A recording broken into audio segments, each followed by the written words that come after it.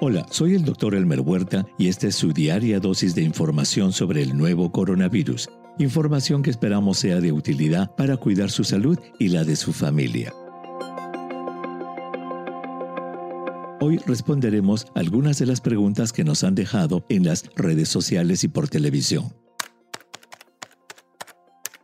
Lilian nos pregunta: ¿es cierto que muchos nos vamos a contagiar y que ni siquiera nos vamos a dar cuenta que alguna vez estuvimos contagiados? Qué buena pregunta, Lilian. Pues te digo que este es un virus nuevo. Al momento de contestar tu pregunta, apenas lo conocemos por 3 meses. Si se comporta como el virus de la gripe, por ejemplo, sí, es muy posible que este virus haya venido para quedarse y se convierta en un virus estacional. Eso significa que hasta que salga la vacuna, una gran parte de la humanidad se va a contagiar y el virus va a circular anualmente.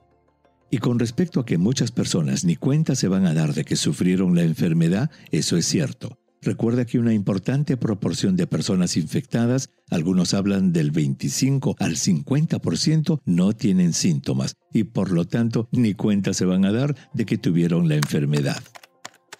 Walter nos pregunta: si una persona contrajo el nuevo coronavirus y cumple estrictamente su cuarentena, ¿puede seguir contagiando luego de 2 meses? Buena pregunta, Walter. Hasta ahora, al menos un estudio nos indica que la persona solo elimina el virus y es por lo tanto capaz de contagiar hasta 8 días después de haber terminado con sus síntomas.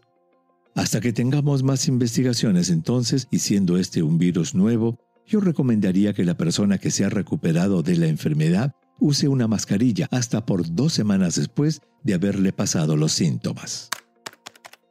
Marcia nos pregunta: ¿aquellos que ya tuvieron el COVID-19 podrán volver a tenerlo? ¿Quedan inmunes a este virus? Es una pregunta muy común esa que me haces, Marcia, y lo cierto es que no se sabe. Recuerda que este es un virus nuevo y que la ciencia apenas está aprendiendo su comportamiento. Si este nuevo coronavirus se comporta como todos los virus que hemos conocido, el de la gripe, del resfrío, del sarampión y otros, la inmunidad debe ser permanente. Pues veremos qué nos deparan las futuras investigaciones.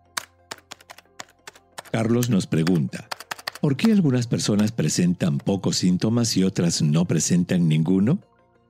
Excelente pregunta, Carlos. Del mismo modo que no se sabe por qué, a pesar de que toda una familia de 20 personas come del mismo platillo contaminado y no todas se enferman, no se sabe por qué algunas personas que se enferman de este COVID-19 no presentan síntomas, otras solo presentan algunos, otras presentan síntomas más intensos y otras síntomas tan graves que las llevan a la unidad de cuidados intensivos.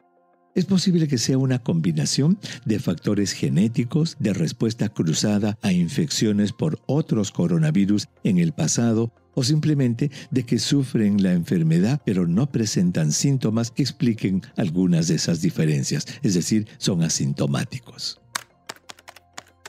Lu nos pregunta: ¿puede el virus ser contagiado a través de una herida? Excelente pregunta, Lu. No, el nuevo coronavirus no puede ser contagiado a través de la sangre. Eso porque este virus tiene afinidad por el aparato respiratorio, más específicamente por la nariz y la garganta, lugares en donde se localiza al principio y de donde se extiende a la parte baja del aparato respiratorio, o sea, a los pulmones.